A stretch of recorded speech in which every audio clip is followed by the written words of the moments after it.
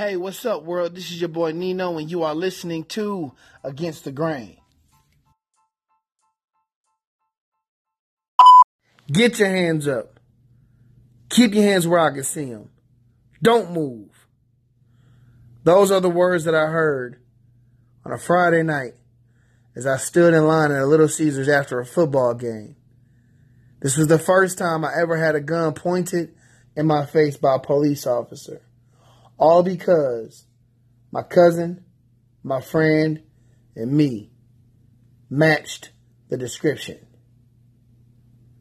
3 black males, 2 tall, 1 short.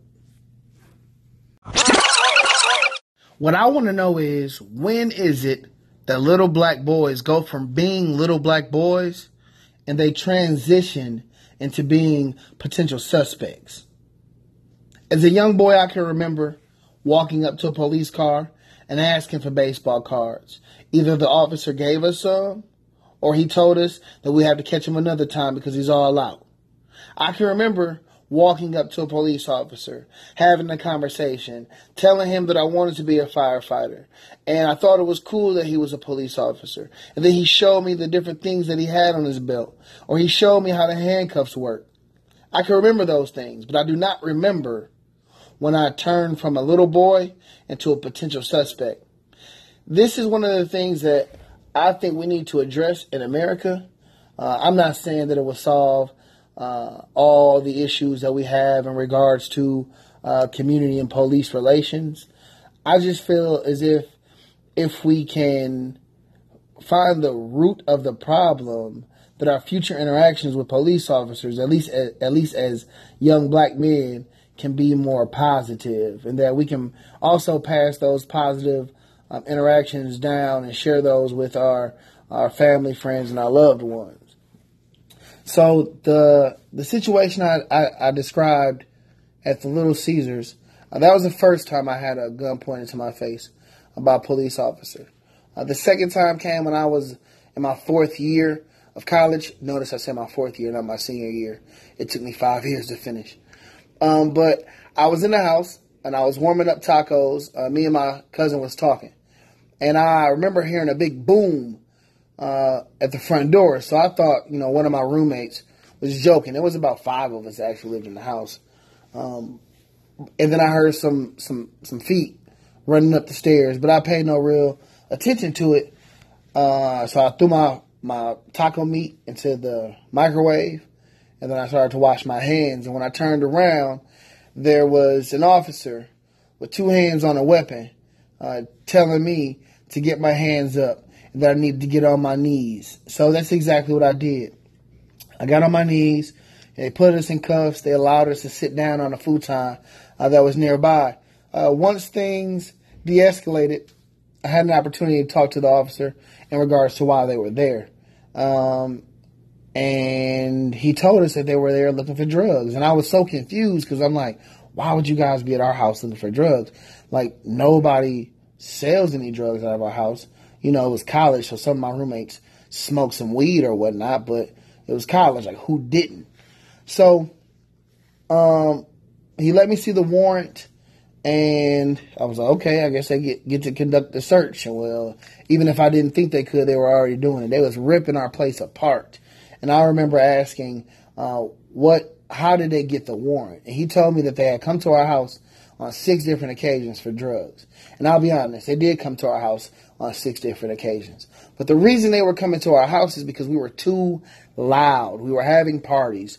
We were playing music loudly on the porch in the middle of the day. It was things like that. Never once did they tell us they were coming for drugs. But that's what the warrant said, and that was his reasoning. And I remember them not finding anything. They were so upset. They left the house. It was all tore up. I'm talking about they looked through any and everything. They even checked like the small pockets on T-shirts or polo shirts that are hanging up in the closet. They check shoes. They take soles out of shoes. They check underneath the mattress. They try to check your pillow sheets. They check the linen closet. They literally check everywhere. They couldn't find anything. So that pretty much was another reason I lost a little trust for police officers. And on top of that, just the tension that at least I get as a black man in America when I get pulled over. Like, I swear this has to be the most undescribable feeling ever. So I can try to explain it to you. If you ask any other black man who's ever been nervous when they seen those red and those blue lights behind them, I'm pretty sure they'll say something in a ballpark of, I can't really explain it, but I'll try.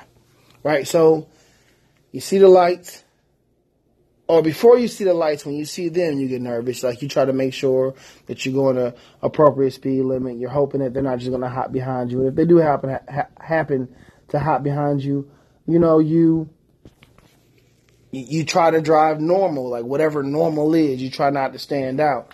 And once you see those lights come on, you pull over. You're nervous as hell. You don't know what to do. You know that you need your license, but you just saw the young man in Minnesota get killed after he told a police officer that he had his conceal and carry license and that he had a firearm on him.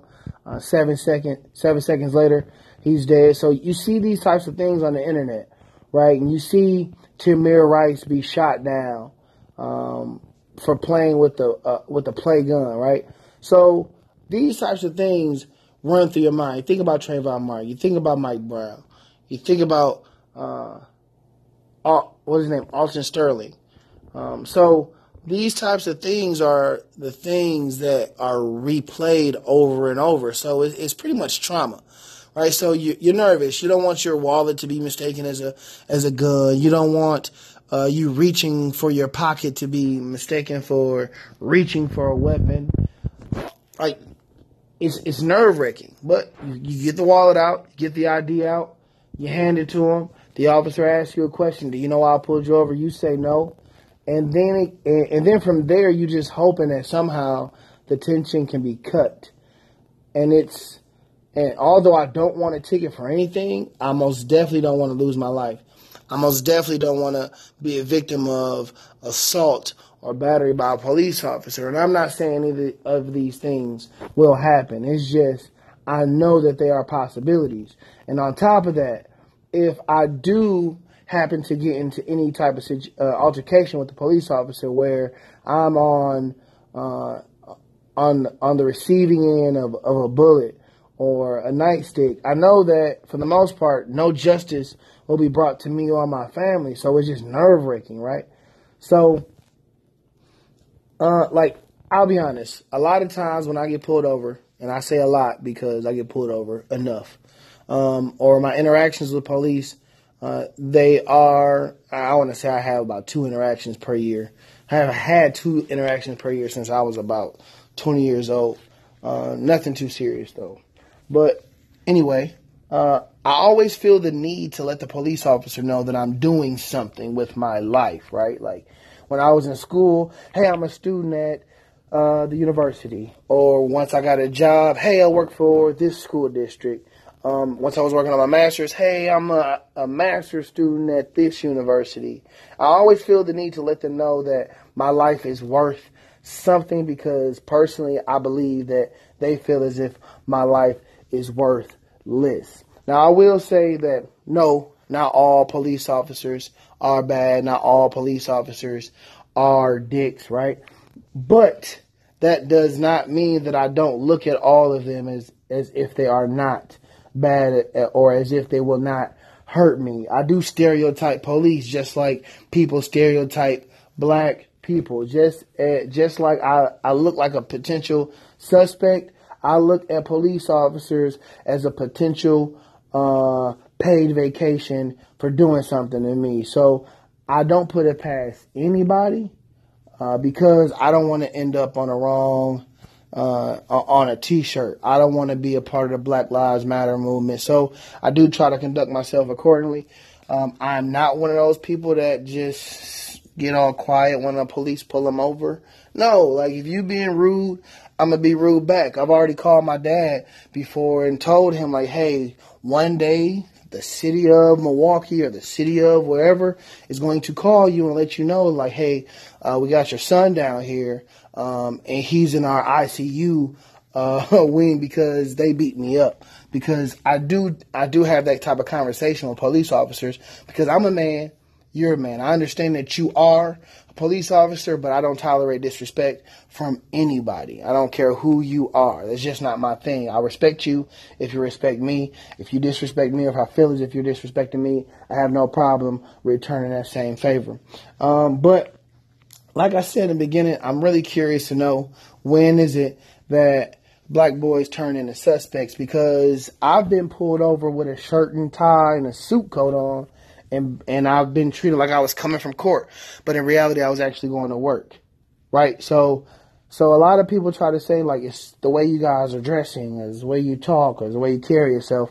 All that is garbage, because I don't know if you know this, but if you do a little research and just go on Google and go to Google Images and type in black man being lynched, if you look at some of those pictures are men hanging from trees and like Sunday's Best. They're dressing better than I do on a regular basis. They got sports coats on, they got slacks on, they got nice shoes on, they got nice hats on. So don't hit me with the whole idea of it's the image. No, I think everybody needs to be treated as individuals, but unfortunately, a lot of black people are treated as they are a part of a group, and we are stereotyped. But I just really want to know how we can solve that issue, and how, instead of looking at black men as suspects, we can look at them as people. Yeah, that's pretty much it, because I don't really want to take this conversation all over the place. I want to keep it where it is. So if you got any questions or any suggestions, or you want to shoot me a message, feel free to do so. I'm out.